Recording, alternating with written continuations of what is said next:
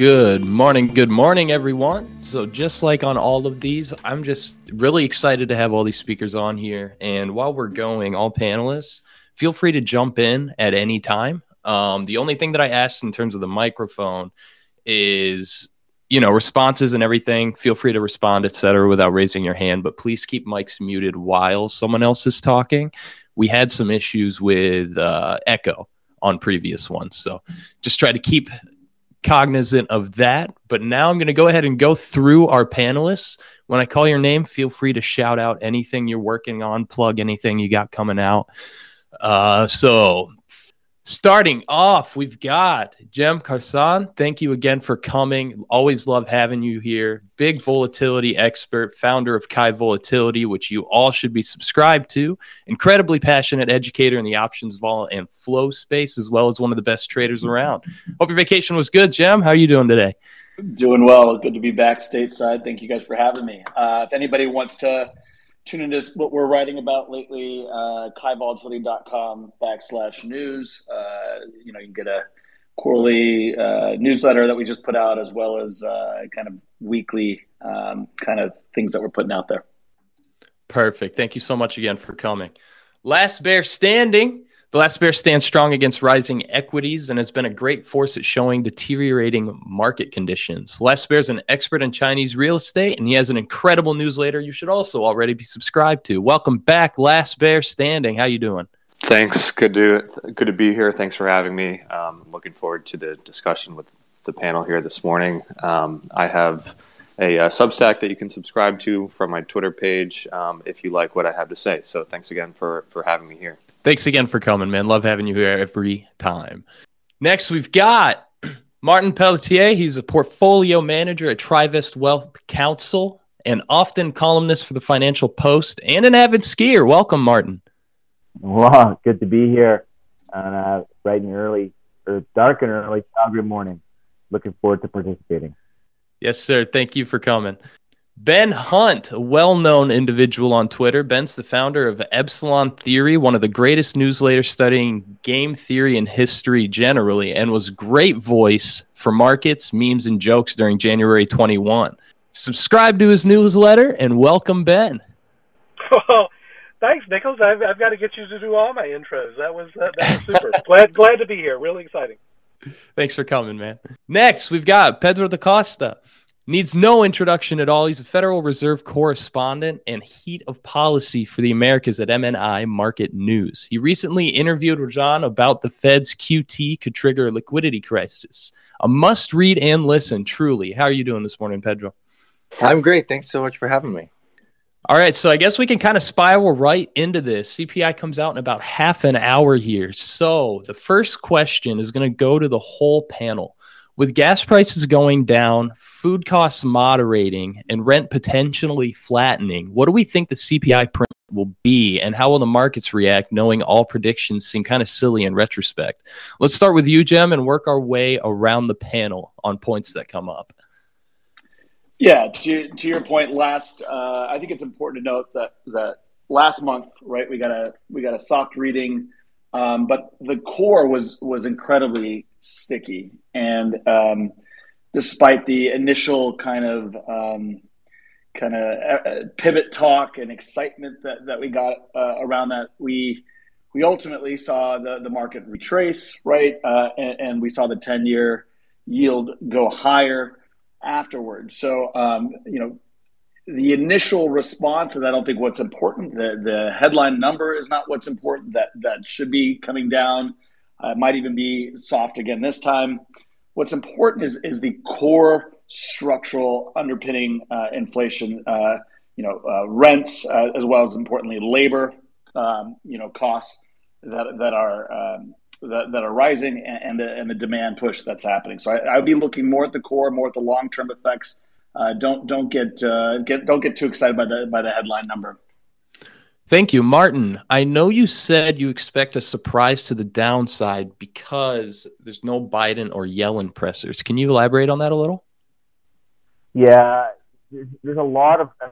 I'm a big fan of Ben, and they're looking around at narratives, how narratives are being spun, and this current administration is, in my opinion, is the master at narratives and has done a fantastic job of talking down energy prices in particular. I've got a little bit of an energy background, and to see the disconnect between the paper and physical markets the way they are now is something quite unique. So in my opinion, I think the government has done a really good job of talking down the demand side and bringing down gasoline prices and top line oil prices. And so I would agree that you want to look at the core inflation, excluding food and energy, because energy is already in that downward move, and that's going to be reflected in the top line numbers. So what I meant by my tweet was that I think that we're going to see a surprise to the downside on the top line. Core may be stickier than what's expected, but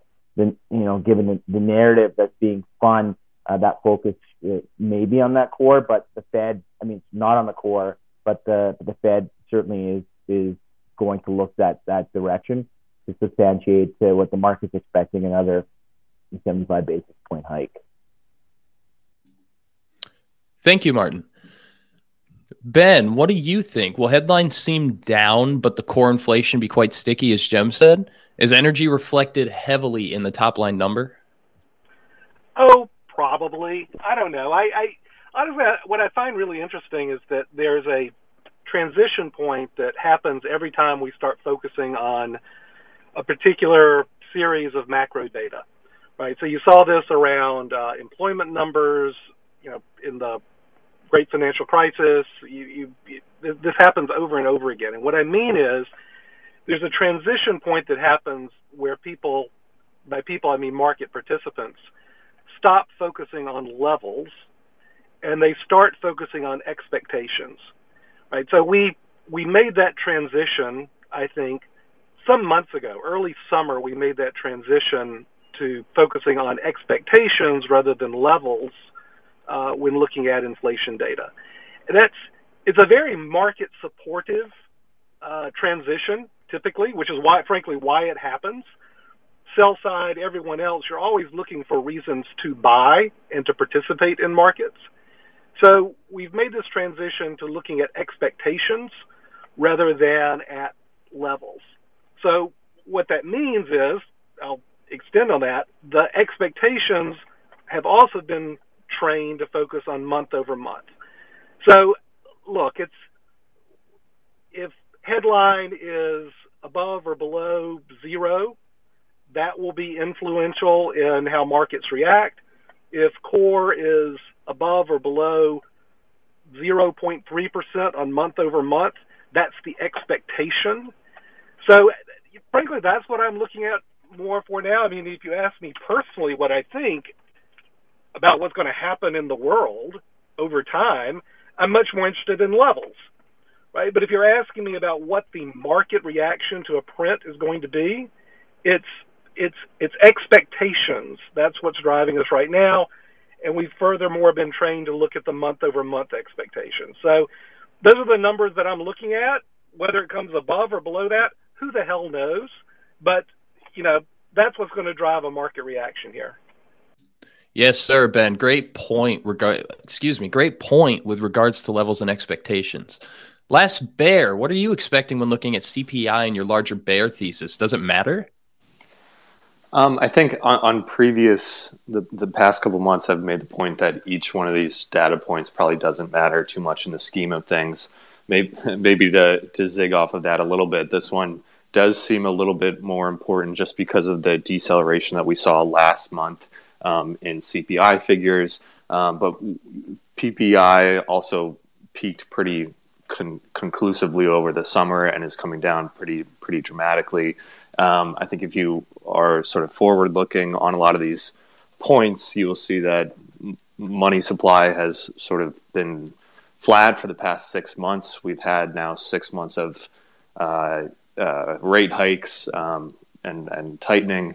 And so I think that all of these things, it's easy to get caught up in whatever the dominant narrative is. And for the past 6 months or 12 months, that's been inflation, and it's been correct to sort of call that out as high and broad inflation. But I think it's always important to be forward looking. And I think that if we see inflation start to roll over, then that is a pretty big deal for the Fed's policy going forward, as well as just how we're thinking about the macro environment. And it's not necessarily a good thing if inflation is rolling over because demand has finally been sort of slayed by high prices. So I think it's also important to sort of get out of the thinking of a bad or sort of a low number on inflation is necessarily good for markets to the extent that it's sort of foreboding a recession. So that's kind of where I'm at. Thank you. Really good point there as well. Our master of the Fed and reporting on it, Pedro, how do we think the Fed is looking at this data currently, given next week is their first meeting since the August break? What will they be looking for?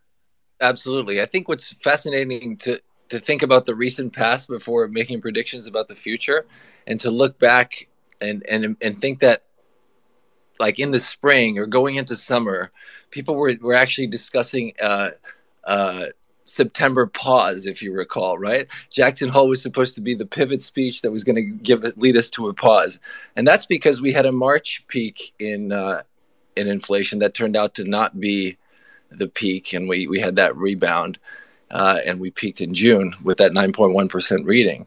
And so what's fascinating about that is that we've gone from, just in 3 or 4 months, the expectation of a pause as early as this meeting, to now you have a supposedly data-dependent Fed that is unlikely to be swayed by this particular data point, even if it's quite weak. And that's exactly because of that head fake from March. Officials were kind of taken aback and frightened a little bit. And now the calculus seems to be that it's better to over-tighten and make sure inflation expectations are under control than to underdo it and let inflation expectations, become unanchored. But I think the point that Last Bear made earlier is very important, that a lower inflation reading might actually be reflecting not just lower energy prices, but also that sort of crushing of demand that the Fed is trying to engineer through its rate hikes. And therefore, you might get an initial positive market reaction, but then once the realization sets in that conditions are actually deepening and worsening, the market might rethink its move. So I think the number itself won't influence the Fed as far as this meeting, but I think also that the consensus that Jay Powell has managed to cobble together is going to start breaking down over the next few meetings, because there's a fairly wide range of views within the FOMC about how high rates should go, ranging from 3.5% all the way up to 4.5%. So one of the things that I'm really interested in is what the Fed's summary of economic projections next week is going to show as far as the terminal rate and as far as the path of inflation, because they had a really optimistic SEP as of July. Perfect. Thank you. Let's look at inflation a bit more here in a second. But first of all, Joey Politano, welcome, friend. Everybody subscribe to his newsletter. He just went full time. Yeah, thank you. I'm sorry I wasn't able to join the space immediately. Twitter's engineers were holding me back there for like 15 minutes. But yeah, I did just go full time on my newsletter, which I'm very excited about. And I'm thankful to be here today to talk about inflation. Well, speaking of, you wrote in your recent blog post that in the short run, inflation dynamics are determined by policy and business cycle fluctuations. But in the long run, inflation dynamics are determined by inflation expectations, and that the role of the central bank is to manage short-run fluctuations to ensure that long-run inflation expectations remain anchored. Can you explain further on that, Joey? Yeah, I wouldn't say I 100% subscribe to that thesis. That was me trying to sort of synthesize what like the orthodox opinion on inflation is. You'll have a shock that the economy goes above or below output that's going to push short run inflation up or down. But in the long run, it's all about like what people expect, what people are planning for. That's why Argentina has 60% annualized inflation, and they have for like the last decade. And I think if you saw yesterday, the New York Fed has these surveys of consumer expectations. They look at inflation expectations.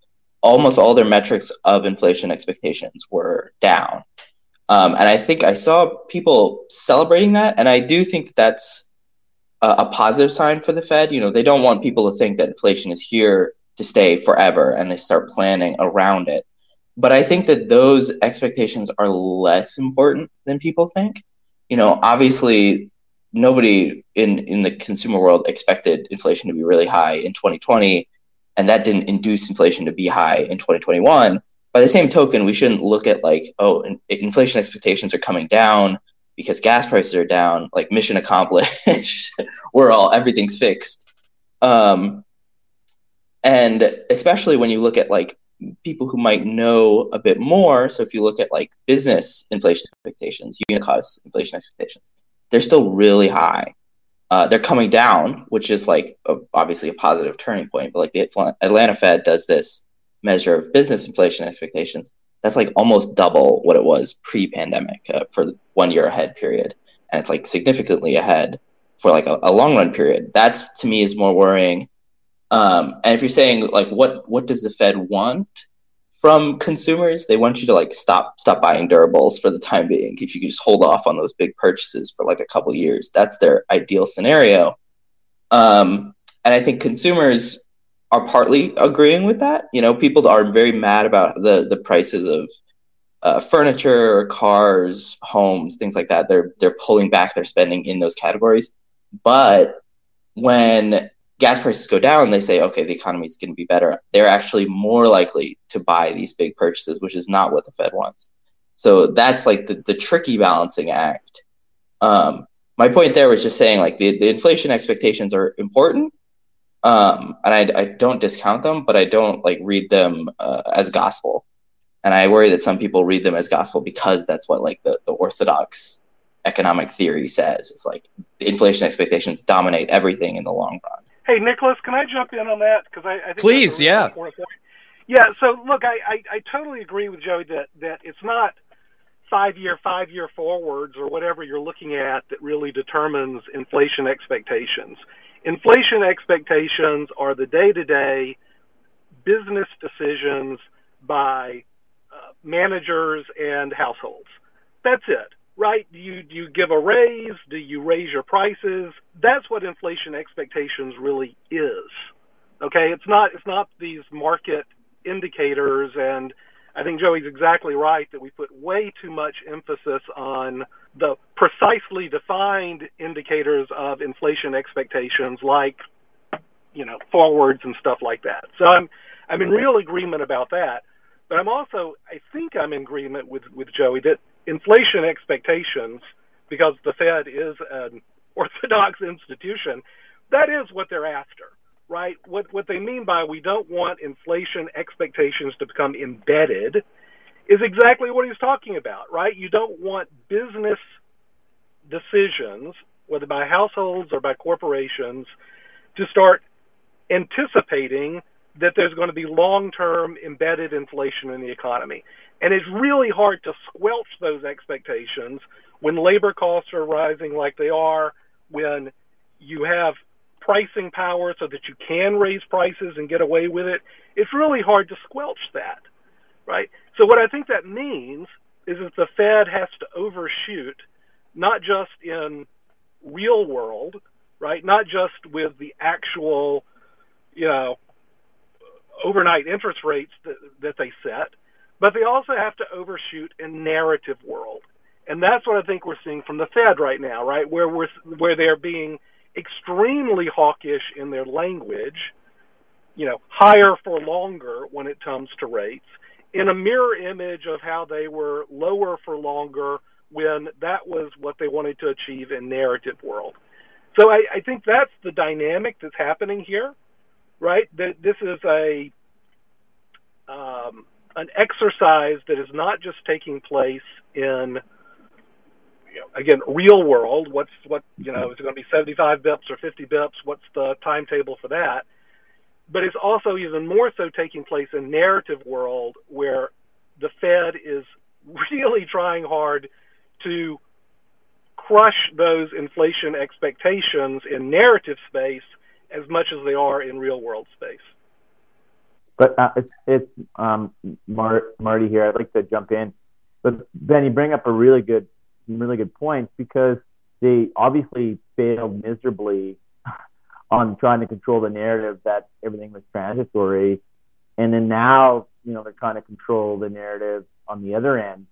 And I'll throw that out there for everybody, but isn't there some consequences, some risks of doing so? You can see it on the front end, but, can't the same thing happen on the back end? Yeah. Sorry, Chip. No, go ahead. So just real quickly, of course there are risks, but what else are they going to do? Right, Martin? I mean,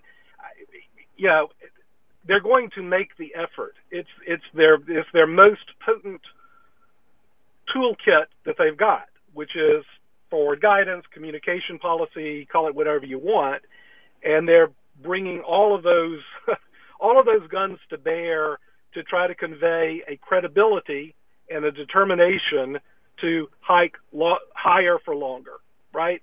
So that's what they're going to do, whether it works or not, whether there are consequences. I mean, hell yeah. I mean, of course this is problematic, but I don't think that stops them from doing it.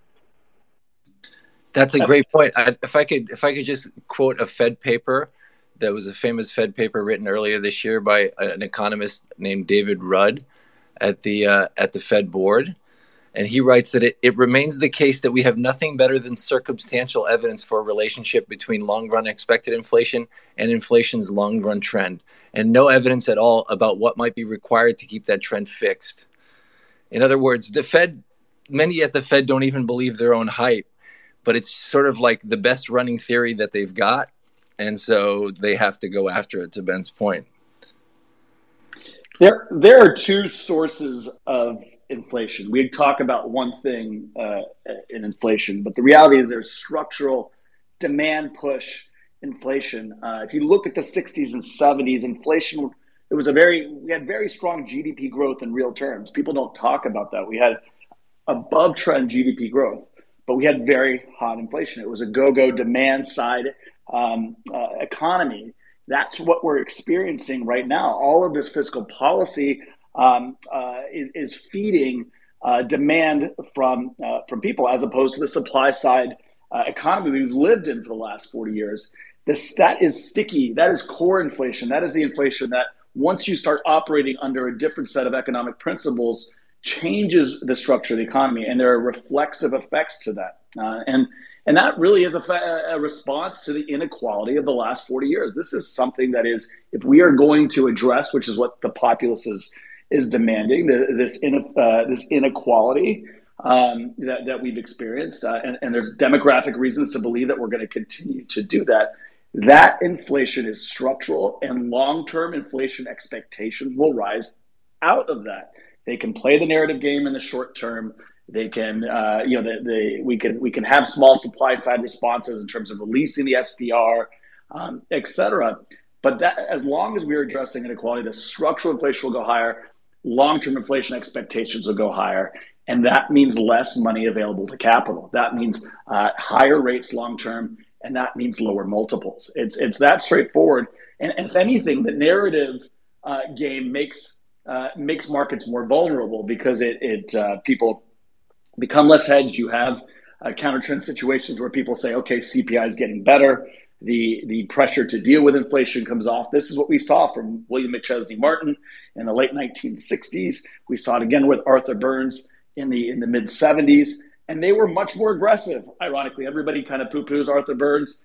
He raised the Fed funds rate 10.5%. We're not even close to anything like that. William McChesney Martin raised them 7.5%. We're talking about getting to 4.5, 5. I think we still have a long way to go. The Fed knows it. I agree. The Fed doesn't believe their own hype. They're just trying to play a narrative game. But there's a long. This is just the beginning of what is a secular trend and a change and a rebalancing of the economy. Great points, Jim. You wrote a lot about that in your August post in Kai Volatility, which, by the way, everybody should be subscribed to. Learn a lot from that.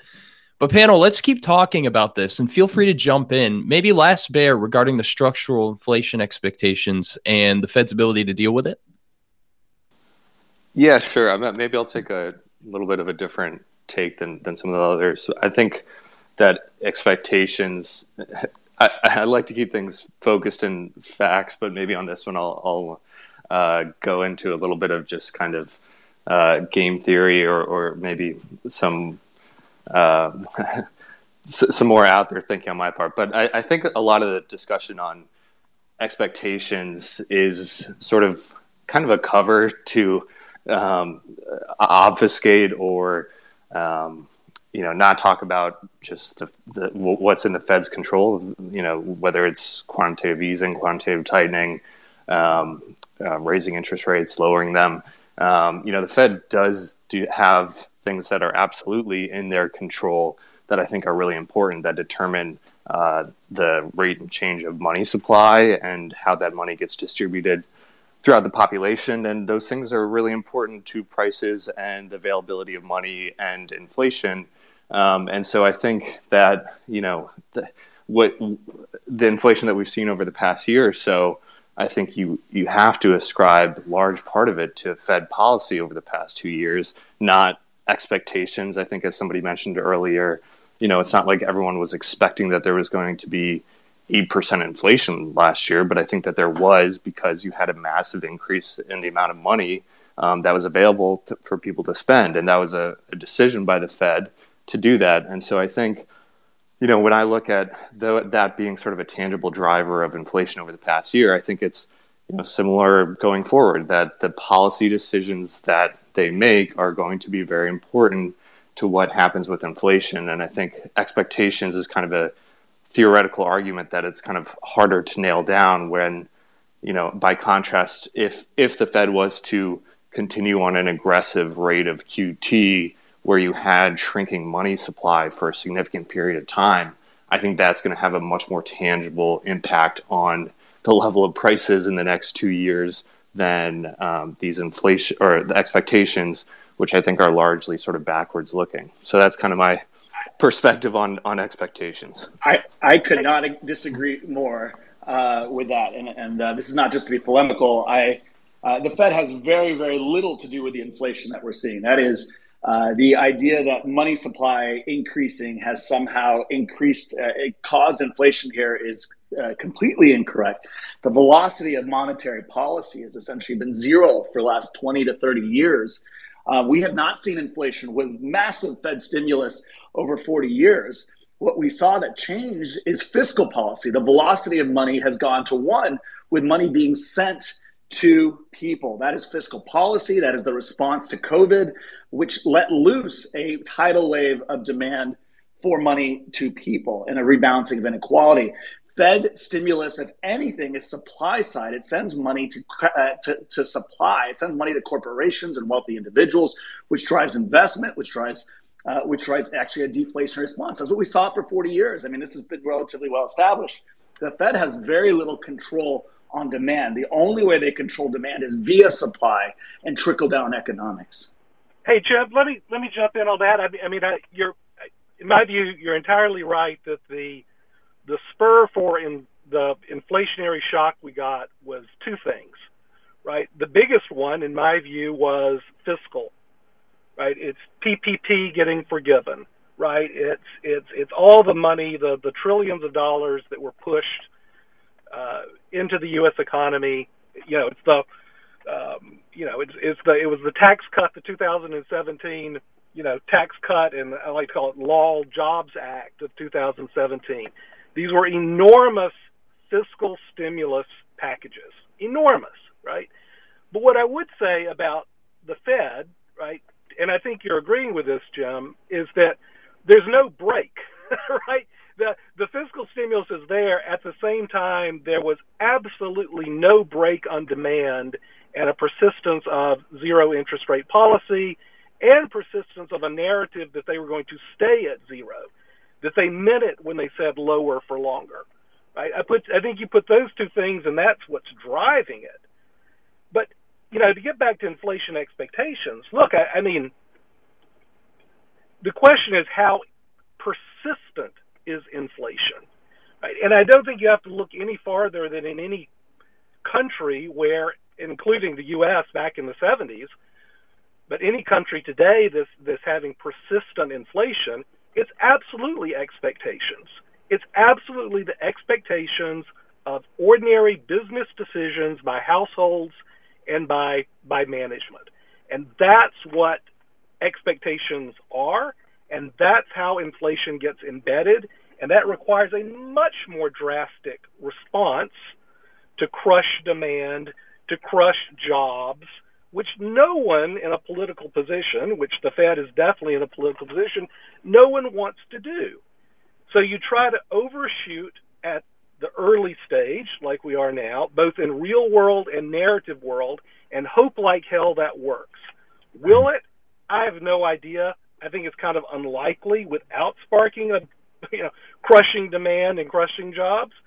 But, that's the only road they have. That's the only road they have, so that's what they're going to do.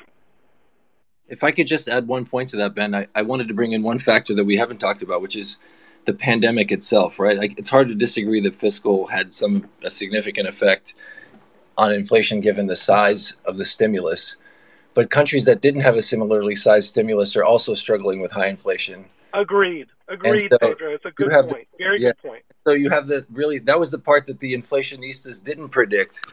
The notion that, fiscal was predicted to generate inflation, but they didn't see the other side of it. The fact that the supply chain holdups were going to be so persistent and so pervasive. I think that caught a lot of people by surprise. So totally agree. Can I just? It's Martin here. The other thing that's important is currencies and the Fed and how that's influencing the dollar and other jurisdictions, especially ones that are struggling like Europe, who've lost control over their energy policy, and then how that's going to drive global inflation, and then how that can trickle down into many other factors, including onshoring, like Brookfield and Intel did a deal. So, there's a lot of different factors that play here that I agree with Ben that the Fed just really can't control, other than, throwing higher rates to try and hope to drop those expectations. But on me being a looking on the supply side, everyone's talking about demand side. Supply side is in a very precarious situation, and on the commodity side. And that's going to have all kinds of an impact going forward. I just wanted to ask, since it seems like a number of people disagreed with my take on it, just out of curiosity, how the $5 trillion of fiscal spending was funded. You mean was there a tax all set for that? Of course not. I mean, the relationship between taxation and spending has been totally cut, right, in every Western country, frankly. And is that a big part of what's going on? Absolutely, that's a big part of what's going on, right? But, that is at its core a fiscal decision. Right? And then you've got to think, well, how do you fund it? You can't fund it with taxes. No politician's going to do that. So, yeah, do the central banks essentially fund it? Yeah, of course they do. But, at the root, that's a fiscal decision, right? And the Fed's just got to live with it. We got some numbers, guys. Yes, sir. Got some numbers. Looks like we came in at 8.3. The futures were up significantly right before that, and now suddenly down 60 points on the S&P 500. So with this 8.3 print, whole panel, anybody feel free to jump in. How are we feeling now? I would say it's a lot less relieving for the Fed. I have to look at the details, but that monthly core gain is out of sorts for the Fed. It's exactly the opposite of what the Fed wants to see. Fed officials have talked about getting month-on-month core readings in the 0.2-ish range. A 0.6 reading is just, 3 times. It's a killer. Yeah, it's a killer. It's death. Yeah, I think it opens up the possibility that the Fed will have to go 75 again in November if the data keeps up like this, to be honest. Sure. I'm going to jump in. The ones who are really going to be out to sea right now are the bulge bracket sell side firms like Goldman and JP Morgan, who have recently come out with it's going to be a soft landing, and or mid-cycle slowdown, growth recession, whatever you want to call it. I mean, you get a number like this, it's really hard to stick with that story. Yeah, I'm just looking here. The big thing I was trying to look out for was any sort of turnaround in rent prices, and we got the exact opposite. Shelter was up 0.7% compared to 0.4% last month, which is like the core inflation. That's a level the Fed really doesn't want to see. Yeah, and that's that trend we've been talking that we were all kind of mentioned at the beginning. And that's what matters. That's, you can release as much of the SPR as you want. You can deal with commodities in the short term and try and goose these numbers, improve them for election purposes. But the core structural inflation is alive and well. Yeah, I want to go back to to what's happening on the sell side, right? So, I mean, in the same way that, of course, the Fed is going to pursue what path they have to a happy ending, right? And that goes by different names. It's, used to call it a mid-cycle slowdown. You've heard this phrase, growth recession, soft landing. They're all phrases in narrative world that mean the same thing. And over the last few weeks, and we've really picked this up in our models, you've had an enormous growth in financial media narrative that was actually the most likely outcome. And what I want to just point out for people is that if you are a sell-side analyst, right, you work for J.P. Morgan or Goldman or Morgan Stanley or whoever, right, and you think there is even a 30% chance of a good outcome, soft landing, growth recession, whatever that good outcome is, it is your business imperative to say that is your base case. Whether you believe it in your heart of hearts or not, the business of Wall Street is that the soft landing, the good outcome, has to be your base case. And this just makes it so difficult to stay with that. So my heart goes out to the sell side guys today. I really appreciate that point, Ben, because I was around in the global financial crisis as a reporter at Reuters, and that term mid-cycle slowdown really it gives me some yes flashback, because it reminds me of 2006, 2007, and by the way, to your point about the business imperative, what two firms had the most soft landing, or the softest landing priced into their outlooks? It was Bear Stearns and Lehman Brothers, because their business imperative really required it, as we saw from reality. Exactly right. So, that tells you a lot. So real quick, just to jump in here, last Bear, I want to know what you're thinking right now. I know we got a little interrupted there by the CPI drop from that last discussion. How are you feeling now, Bear? I'm still looking through the numbers, so it's too early to say anything. But I think it is absolutely the core, kind of resuming the level that it had over the summer, picking back up, is definitely not a good sign for the Fed. Definitely the idea that they're going to pause or pivot in the next couple months definitely feels less likely. Jem, how do you think the Fed is looking at this at the moment? What do you think is going through the Fed's mind as these numbers release? Yeah, I mean, look, they know what I've been talking about. This is not if you look at history, if you're a student of what happened the last time we saw inflation, again, it's been 40 years since we've seen inflation. They have studied that period incredibly well. They are aware of the structural issues that we have. These are demographic issues. These are issues of inequality and rebalancing. These are things that are not going away. They realize they're up against a big battle. They have been trying to communicate to the market. The market's not listening. The market has been fighting the Fed, quite a bit the last several months. They're trying to communicate that they will be raising rates much more aggressively than people are pricing in. The reality is, they want to take real rates positive. They have to. Actually, Arthur Burns, right, is lampooned for not taking rates negative when inflation was at 15%. And keeping it there. William McChesney Martin, who took rates, positive by 2.5%, mind you, in 1969 to 1970, It's also lampooned because he didn't control inflation. These guys do not want to make these mistakes in order to take real rates positive. We're at 8.3%, guys. We don't need to take interest rates to 4.5, Fed funds to 4.5. If we can get inflation down to, let's say, 6%, we still need to take rates to 7.5. And so the market is drinking the hopium, smoking opium. It is.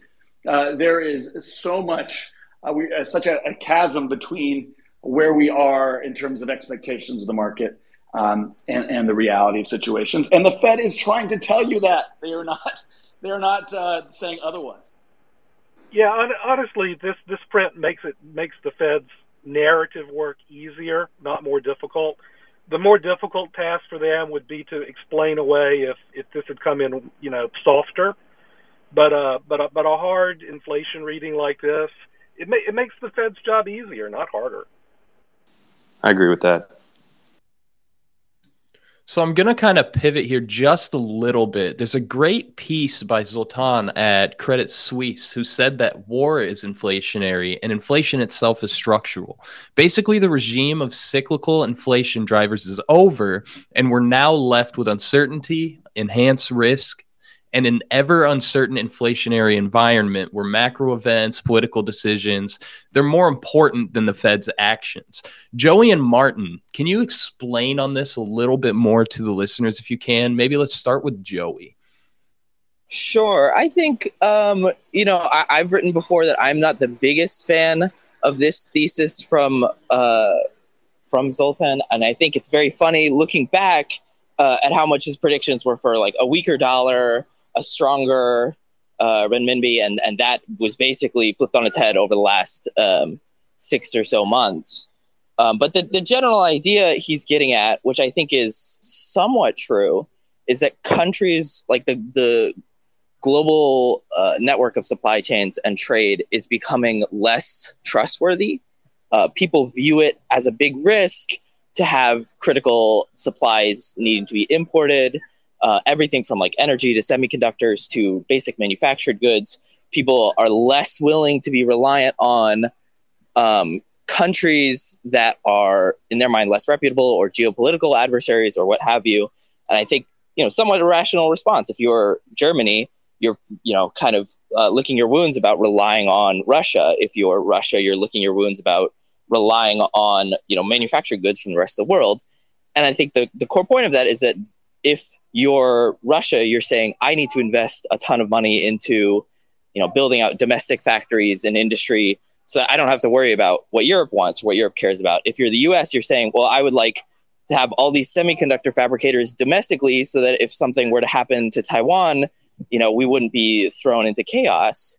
And that, net sum of massive investment is a demand pressure to get all these things built immediately. And then it's a supply pressure down the way. It's like, we're building this factory today. It's going to take all these resources now, and then it'll start outputting things in 4 or 5 years.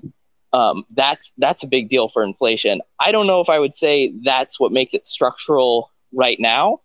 Like if you're looking at, this report, I think the core thing I would take away is saying, okay, the drivers of inflation are more services. They're, housing and rent, especially here. And that's driven from, people's income, all the spending over the last year or so.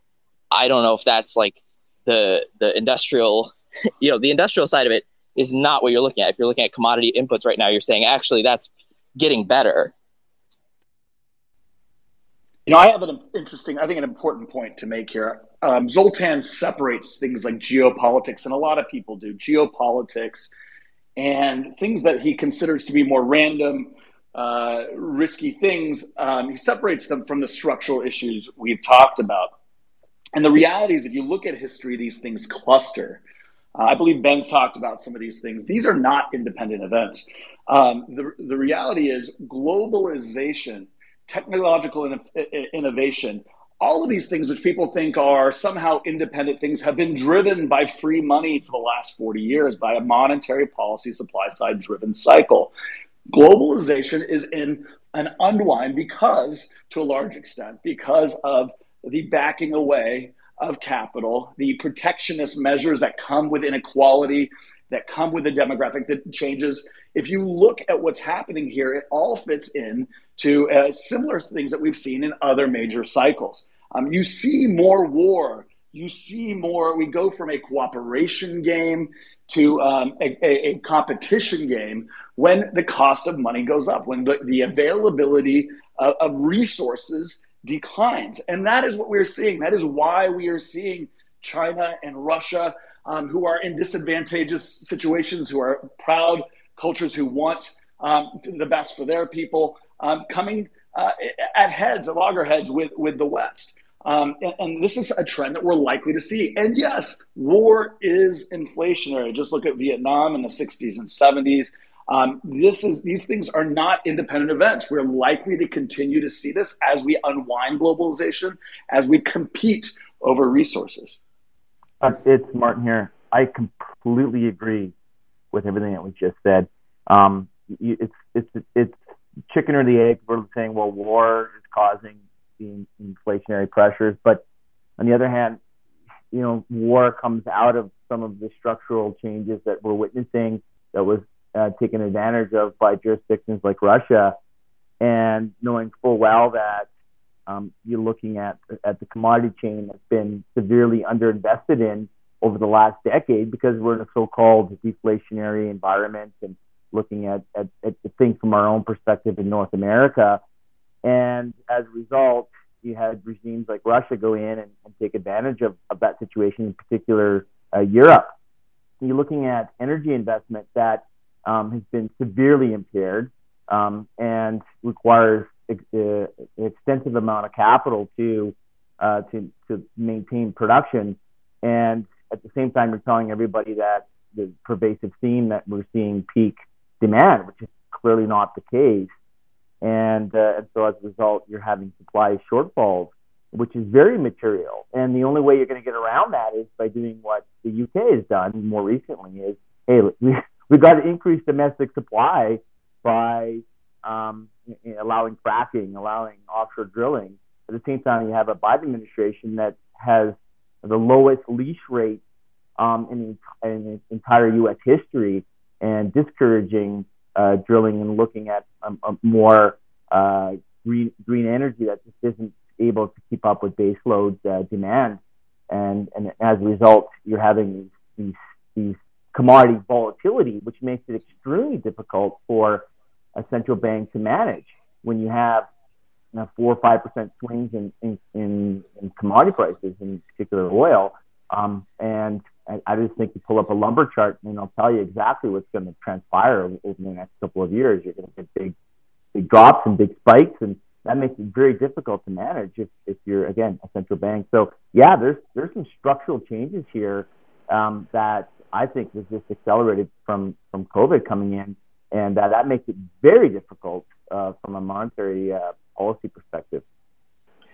Hey, Nicholas, can I try to tie some of this? I'm sorry, Pedro, you go ahead. Then I got something on this. Yeah, I just wanted to make the quick point that the Fed is very attuned to this debate, and actually part of the theme around the Jackson Hole conference this year, which I attended, was the notion of whether it's kind of an evolved version of the transitory debate, is whether we've entered a new inflation regime or not because of these factors we're talking about, both on the supply chain and on the reduced globalization of labor side, or whether this still is a sort of a shock that lasted longer than they expected, but that will subside with time. And there's still a lot of uncertainty around that. So, yeah, look, I just, Pedro, I get that in all the allocators that I talk to, right? Do you go with the, looking forward, right? Do you stick with the strategies that have worked over the last 10 to 12 years?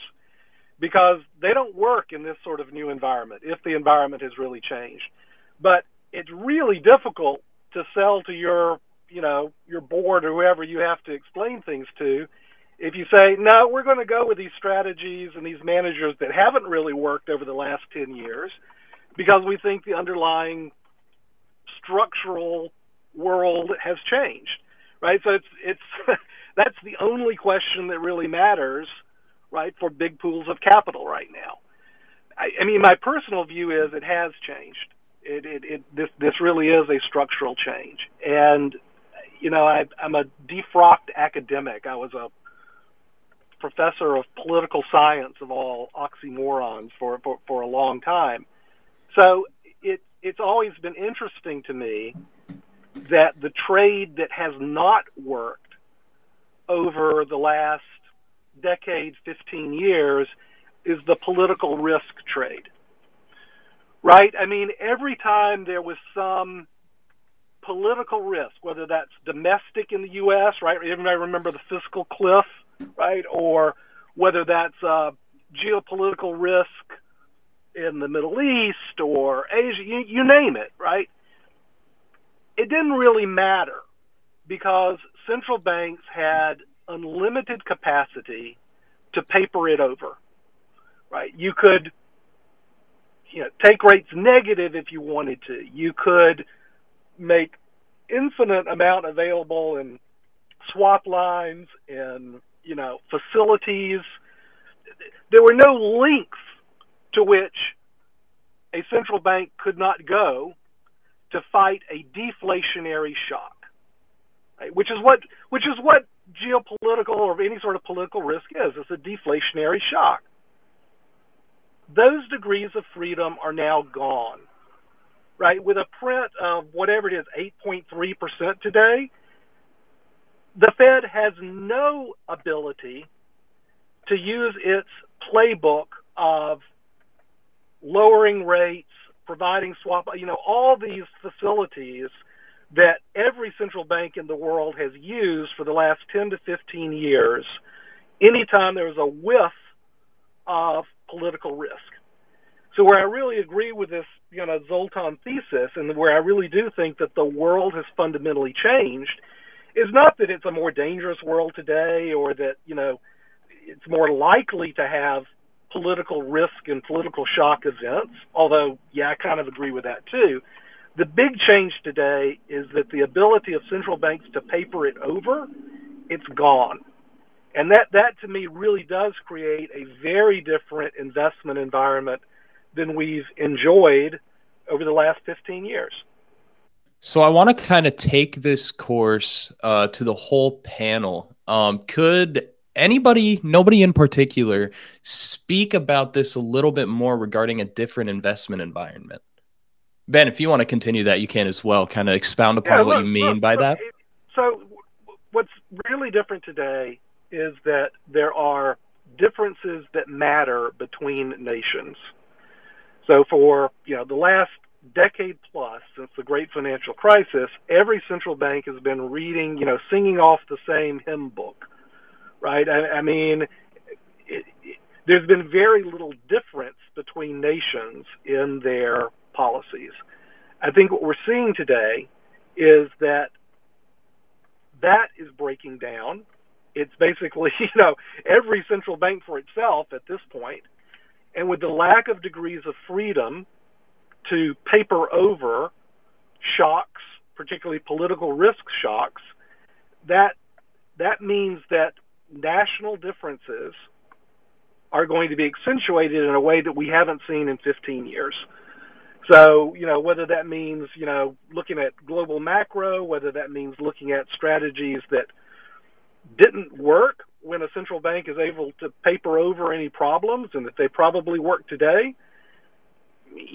that is the big issue for any investor, big or small today. That's the question. I think it's fundamentally changed, but, there are a lot of consequences of that change, and it ain't pretty. I'm going to dive in here just from a big macro 30,000-foot view. Look, for 40 years, it's been monetary policy. The reaction function to a pullback in the market, to a crisis, has not been political. It has not been addressed to the people. It has been addressed to capital. It has been lower interest rates, QE. I want to emphasize this is supply side economics. This is money going directly into markets in response. So the logical response of markets has been to buy and hold. We've seen or to buy the dip, dollar cost average. That's what's worked. 60-40, right? Diversify with bonds. That in the last 40 years, which seems like forever, was the obvious trade that the Fed gave everybody a free lunch. But when interest rates went to zero and inequality got to an extreme, all of a sudden, people who have been left out, particularly the younger generation, which has borne the brunt of this because they have been labor, they haven't been, baby boomers have had the assets and benefited from the capital appreciation. But the younger generation has started to say, as they come into political power, that this is not okay. Equality matters. These themes that we keep seeing, and it's alive and well when you look at Bitcoin. The whole reason for kind of Bitcoin's resurgence is because is because that younger generation feels like the system is broken and unfair, and it's been driven by monetary policy. But that drive has now driven a political will for rebalancing. COVID released that fiscal policy response. And that's not everybody thinks, okay, we did that once, we now made that quote unquote mistake, and we're not going to make it anymore. But all we've seen and all we see throughout history is when inflation gets started, that creates more fiscal response, not less.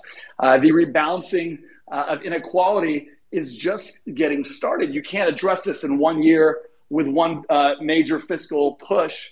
And so that's what's important to understand, is that the way the economy is working is different. It is no longer a supply side response situation. Demographic changes, structural political changes are driving a demand side push. And that economy is very different. And a demand side push with higher interest rates, multiples come down. Demand for equities, money goes from investors to consumers. And so there's less money for investment, more money for consumption. Revenues should go up. Price to sales should come back and normalize. Margins should shrink, right? Everything, we're in a normalization process. Anything that looks 40 years off the charts, take a look at it. That's going to normalize. And again, price to sales, margins, those are, I'm not convinced we're going to have deep recessions in the short term. I think we're going to get an earnings recession. I think margin contraction is on the way. But again, different market. Passive investment will not work in this environment. 68 to 82, markets went nowhere in nominal terms. Go take a look at the charts from that period. Nowhere in nominal terms and lost 70% of the value in real terms. So very different type of investing environment.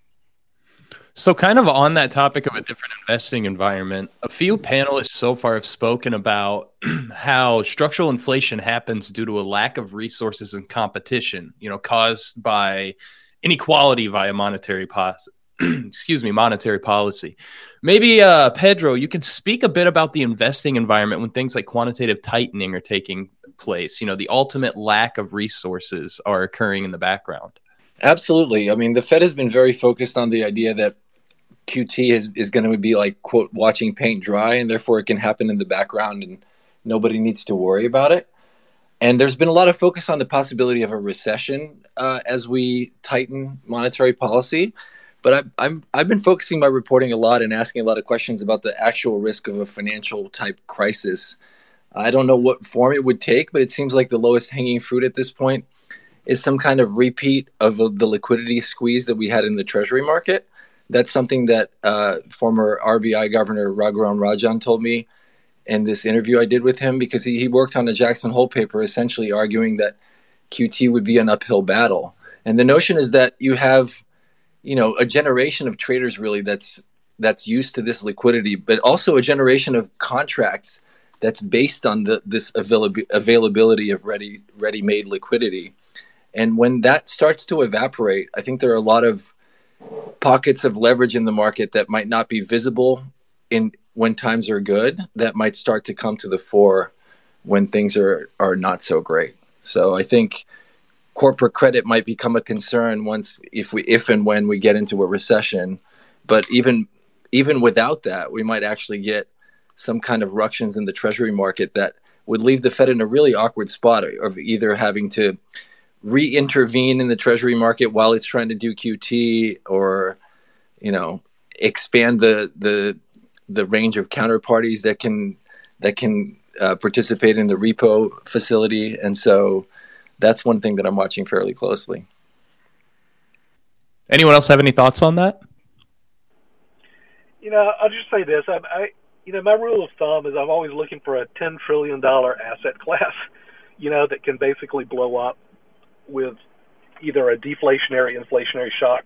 And it's exactly to Pedro's point, right? I mean, you can be insolvent forever. It's the illiquidity that kills you.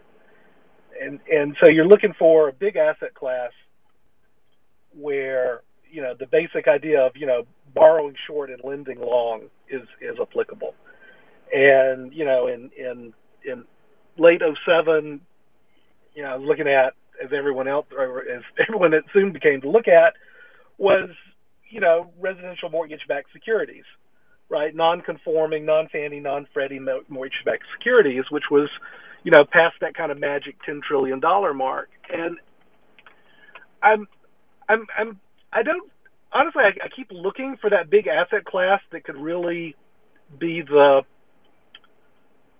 source of this sort of, liquidity shock. I'm having a hard time finding it. Honestly, Pedro, I mean, I totally agree with the premise, right, that if there is a flashpoint for a systemic market problem, it's going to be in an area where liquidity suddenly dries up, people don't trust each other. I mean, I don't know if that's, for a while I was thinking, well, it's trade finance, but I think that's been so, decimated over the years and so shifted out of, banks and into kind of, other shadow banks and other institutions. It's hard for me to see that as the flashpoint. I don't know. I'm in such violent agreement with the idea that it's always the illiquidity that sparks one of these crises. I'm just having a hard time figuring out where that is. Right? I've been looking for that as well, and I agree with you. It's hard to figure it out, which is why I see the Treasury market as the most likely, locus for that, just because it's happened before, and people are currently complaining about illiquidity even before QT takes its full toll. So, I mean, in my opinion, it's going to be somewhere around corporate debt and or emerging markets. Those are kind of the weak hands. If you look at debt going back to 1980, corporate debt was at debt to equity was about 30%. It's about 50% now. That is a dramatic change to balance sheets. Malinvestment, which is, you keep interest rates at zero for long enough. Guess what? Shocking. Malinvestment happens, right? People start investing in lower yielding investments. So, I think, that's the most likely place. It's not going to happen overnight because people don't have to rebalance their debt loads immediately. People, a lot of corporations have in the short term secure their balance sheets, but eventually that leads to liquidation and creative destruction, and I think that's a likely place. Obviously, emerging markets, dollar denominated debt crisis is historically we've seen this movie before, and the more we export inflation, the more the dollar rises, the more we're likely to see issues there as well. So those are the places I'm kind of focused on. Broadly, I know they're not sexy and exciting, but those are the places that are most likely to break, in my opinion. I'd like to throw a question out. We're talking about risks. As a portfolio manager, I have to make money for clients. So, I'll throw this out to the other panelists. Where do you make money in this new environment if it is indeed structural? So actually, that brings me directly to kind of what my next question for the panel was going to be, and I'm going to kick it over to Joey here to kind of take the helm on that as we start into that topic. Joey, would you agree about the different investing environment here against QT? How are you looking at this when it comes to your portfolio? Excuse me. Sorry, I have had quite the time. There was a fire that just went off in my building, so I went out and then back in.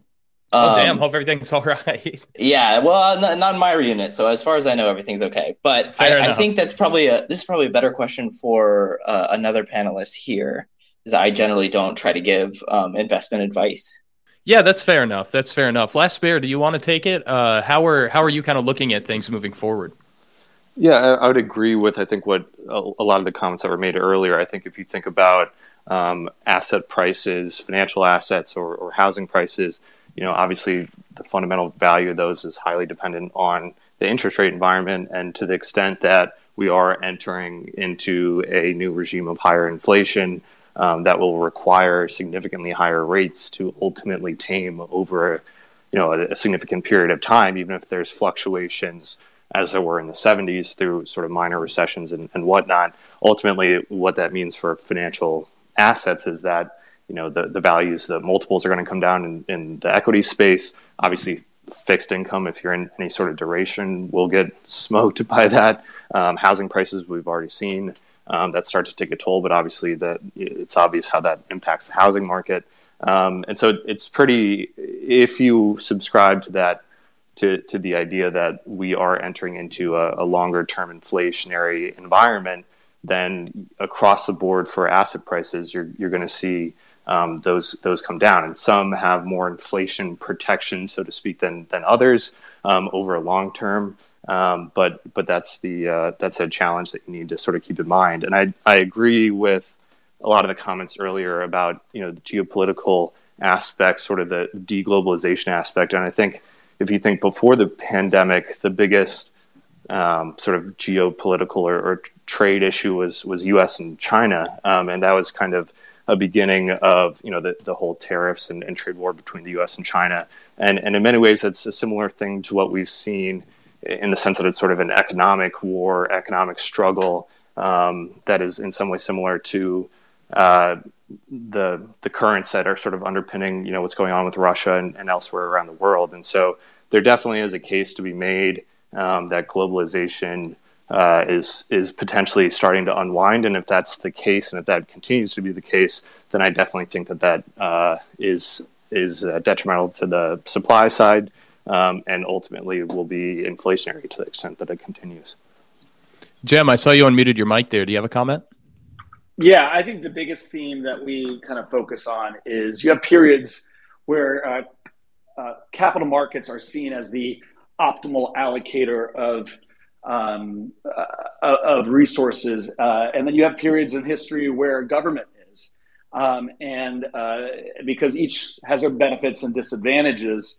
The reality is we're moving towards an environment where government is likely to continue, and they already are allocating resources much more than they have historically, going to continue to be the source of allocation of resources. So you want to sit near government. You want to look at what government spends money on, infrastructure, healthcare, defense, right? These are themes that are likely to get the oxygen, right? You also want to focus on the cost of money is going up. The value of money is going up. You want to invest in things that generate real cash flow now, not future potential cash flows. If you own a business that kicks off a good DCF, that's still going to be a good cash flow, machine. That's not going away. And if anything, that'll allow them in a period where technology, growth companies are declining, to allow them to buy other corporations to be in a source of strength and to build upon, and to evolve. So value versus growth, we haven't seen that for 40 years until very recently. That's a trend that's likely to continue. And sit by government. Look at places where the money train is going to sit at the source of the river.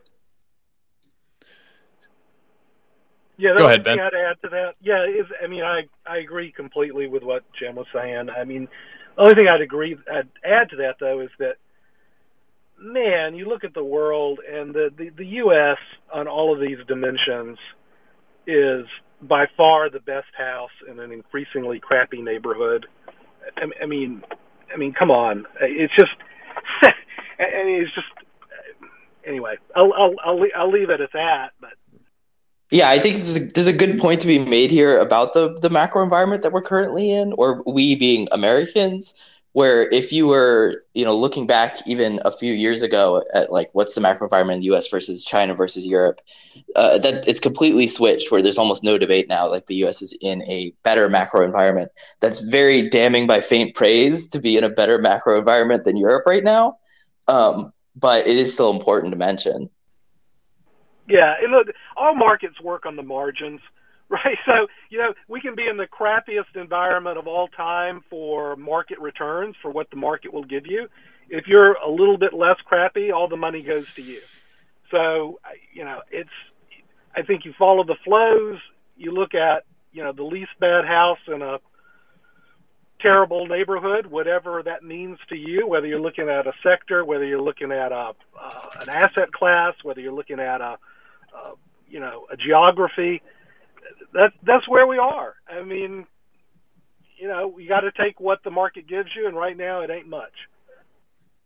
That's all fair. And I'm gonna just kind of pivot off of that into our last question here. I want to get everybody's closing thoughts on what you think about the future, what you expect the Fed to do. And then, of course, feel free here as we push into the end of the space. Please plug, please pump anything you want, anything you're working on.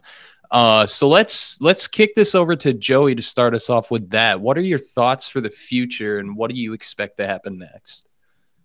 Yeah, I think if you're imagining yourself as Jerome Powell reading this report, you're very upset. And it's not, you didn't think that you didn't think it was going to be great, but you expected to get a negative number and there was a pretty significant chance of a large negative number, and instead you got a positive number, and it's driven by the kind of core inflation that the Fed is supposed to try to manage. I think there's been this dynamic over the last few months where, when gas prices were driving inflation a few months ago, Jerome Powell came out and said, we have to manage headline inflation because of inflation expectations. I'm going to expect them to come out and say, hey, listen, even though gas prices are going down, the core drivers of inflation, what we think we have most control over, are still rising. Like, we're not out of the woods yet, and we're not. They're going to try to sound even more tough than they've been sounding over the last few weeks. And I think they're really struggling with this communication problem. I think we saw this especially a couple of weeks ago with Neil Kashkari, where he came out and said, like, hey, we're happy to see the reaction to Jackson Hole, the negative reaction from markets, and then kind of had to walk that back. They're trying to toe this line here where they're being tough enough, front-facing, that people believe them. Meanwhile, they're struggling with credibility just because of how much volatility there is in everything. I think that's going to be the critical dynamic to watch going forward. Thank you much, Joey. Do you got anything you're working on you want to plug? I'll plug my newsletter. Like you said at the very beginning of the spaces, I basically went full time recently writing my blog, which you could find just in my profile. I'd really appreciate if you consider giving that a read. And I'll be writing something tomorrow morning about all these inflation numbers, going into a deeper dive on all of the data. Perfect. Thanks again for coming, Joey. Let's kick it over to Last Bear. Final thoughts here. What do you expect to see? Yeah, I mean, I think that, to comments earlier, I think that in some ways, obviously the Fed doesn't want to see inflation at these levels, but at the same time, if you had seen a really soft print, then that kind of starts to open the door for some softening of language, or potentially a pause or a pivot. I think that this, in some ways, it's not good to see, but it makes their job easier in the sense that they're just going to continue with the path, towards a much higher neutral rate, with rate hikes over the coming months. And I think that it sort of solidifies the short term, or sort of 3 months or so, as being largely what I think people expected. Perfect. Thank you, Baron. And per usual, I'm always happy to have you here. Your insight's always really great. Do you have anything you got coming out or you want to plug, Bear? No, if you guys like my stuff, go over to my Twitter page and subscribe to my Substack. But thanks again for having me. This is I really enjoy being on these panels. It's always a good conversation. Yeah, thanks for coming. I learn a lot on these every single time. Ben, closing thoughts? Anything you're looking forward to after this report today? Well, look, I mean, you're seeing in markets now, it's the higher for longer, recession more likely than not. If you're looking for something that breaks, you got to look for a place where you've got illiquidity shocks. I'm having a hard time finding where that is, but that's what you want to be looking for. And the U.S. remains by far the best house in an increasingly crappy neighborhood, and with a still robust jobs market, I still think it's a recession, but it's a weird recession, right? It's not like, every war is different, and the next war won't be like the great financial crisis either. Anything you're working on that you want to plug, Ben? Oh no, we're always doing stuff at Epsilon Theory, so all Epsilon Theory all the time, .com, at Twitter, so check it out. Beautiful. Thank you again for coming, Ben. Let's kick her over to Martin. Closing thoughts, anything you got going on? Yeah, we've been told not to fight the Fed for the greater part of the last decade. And what are the pundits doing? It's fighting the Fed. And you can't blame people, when you've been given a fix for 10 years and you're addicted to easing, and you get this environment, it makes it very difficult when you're going through that withdrawal. And so there's going to be a lot of risks that we just talked about with my fellow panelists today. But the bottom line is, it comes down to, how do you make money in this environment? That's what clients are paying us for. And so you have to think differently and go down the path of least resistance. And you got to manage duration risk to be cognizant of it. So how do you make money in a flat market? How do you make money when you have the Fed tightening? It's very, very challenging. There's only two segments of the market that were positive this year, energy and U.S. dollars. And the market and pun has been very underweight energy, and fortunately overweight U.S. dollars by default. And so, you want to take a different approach and ask yourself, if this time truly is different, how do you make money? And so that's what we're doing. That's the bottom line. We're positive this year. Our peers are down 15% on balanced portfolios. And we want to get even more positive in the year to come. And how do we do that? And that's where we're focusing all of our time and energy on. Perfect. Thank you, Martin. And do you have anything you're working on, got coming out, that you want to plug quick here? Yeah, I write every week for the Financial Post up here in Canada. My latest piece that came out yesterday, I talk about 5 ways to make money in this kind of environment. So you can find it on my Twitter or Google search, and you'll be able to find some ideas, some trade ideas, how to make some money. Beautiful. Thank you again for coming, Martin. All right, Jim, what you got for us here to wrap us up, man? How are you feeling? Two big takeaways. One, it almost doesn't matter. I mean, the Fed matters, but the Fed is going to be raising for some time. They've been telling you that. I think people are have been not listening, underappreciating how far they need to go. So that's not changing. That said, we're entering an election cycle. I think people are sleeping on that. That is important for 2 reasons. One, the Fed doesn't want to be too active during the midterms, so they're not going to go crazy and do something that is going to shake the boat too much. I don't think after the 75 basis points they'll continue on that path, but I don't expect something. They're going to try and be consistent. What's more important is politics, and people aren't thinking about politics. If you look back at again, the 60s and 70s, the response to more inflation, to quell the populist response to inflation, which actually ironically drove it, you end up seeing, and I've been calling for this for the last year and a half, and we've been obviously spot on. We're seeing it globally. We're seeing it here in the U.S. You're going to see more fiscal responses. They're not going to call them fiscal, right? They're going to actually call it the opposite. They're going to call it the Inflation Protection Act, right? They're going to do gas tax holidays. They're going to do consumption tax removals, first-time homeowner tax credits, whatever it takes to lower the pressure on the voting class and the populism. But that stuff ultimately drives more inflation, drives more structural inflation. So be watchful for that. We've been calling for it for the last year. It's it's almost impossible to imagine that we know that fiscal is driving inflation, but we continue to respond with policies, essentially price controls. Again, we know how that played out for Nixon in the 70s. Not well. So that's my first big takeaway. Watch politics, not the Fed. That we know what the Fed's doing. The politics is likely to make the Fed's job harder and worse. Next point, markets. In the short term, We are approaching a quad witching. Again, people aren't talking about the actual market microstructure. Why do we get this big counter trend rally? Why does this keep happening? Because people are short, because there's obvious, as we're talking about this, structural problems that are very serious and big. Two, people are hedging, right?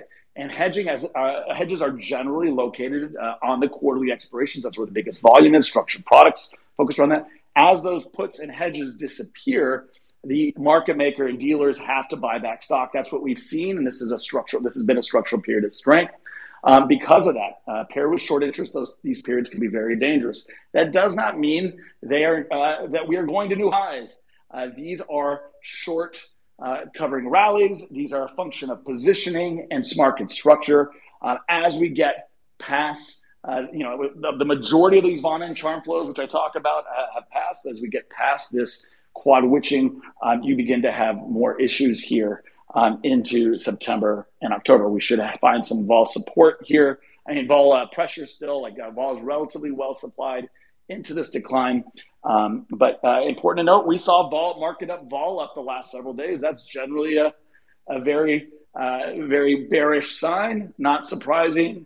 Everybody will point to CPI, but I think, this market was looking for a reason to pull back here from a market structure perspective. So that would be my second point. In terms of us, what we're working on, we have 3 funds: a long vol fund, 2 absolute return products, all market neutral or long vol. I don't think I have to extol the virtues of long vol and hedges in this environment. If anybody's interested, please reach out via kaivolatility.com. And as I mentioned, we put out a big newsletter, which I think you guys mentioned recently, about inflation, these structural pressures.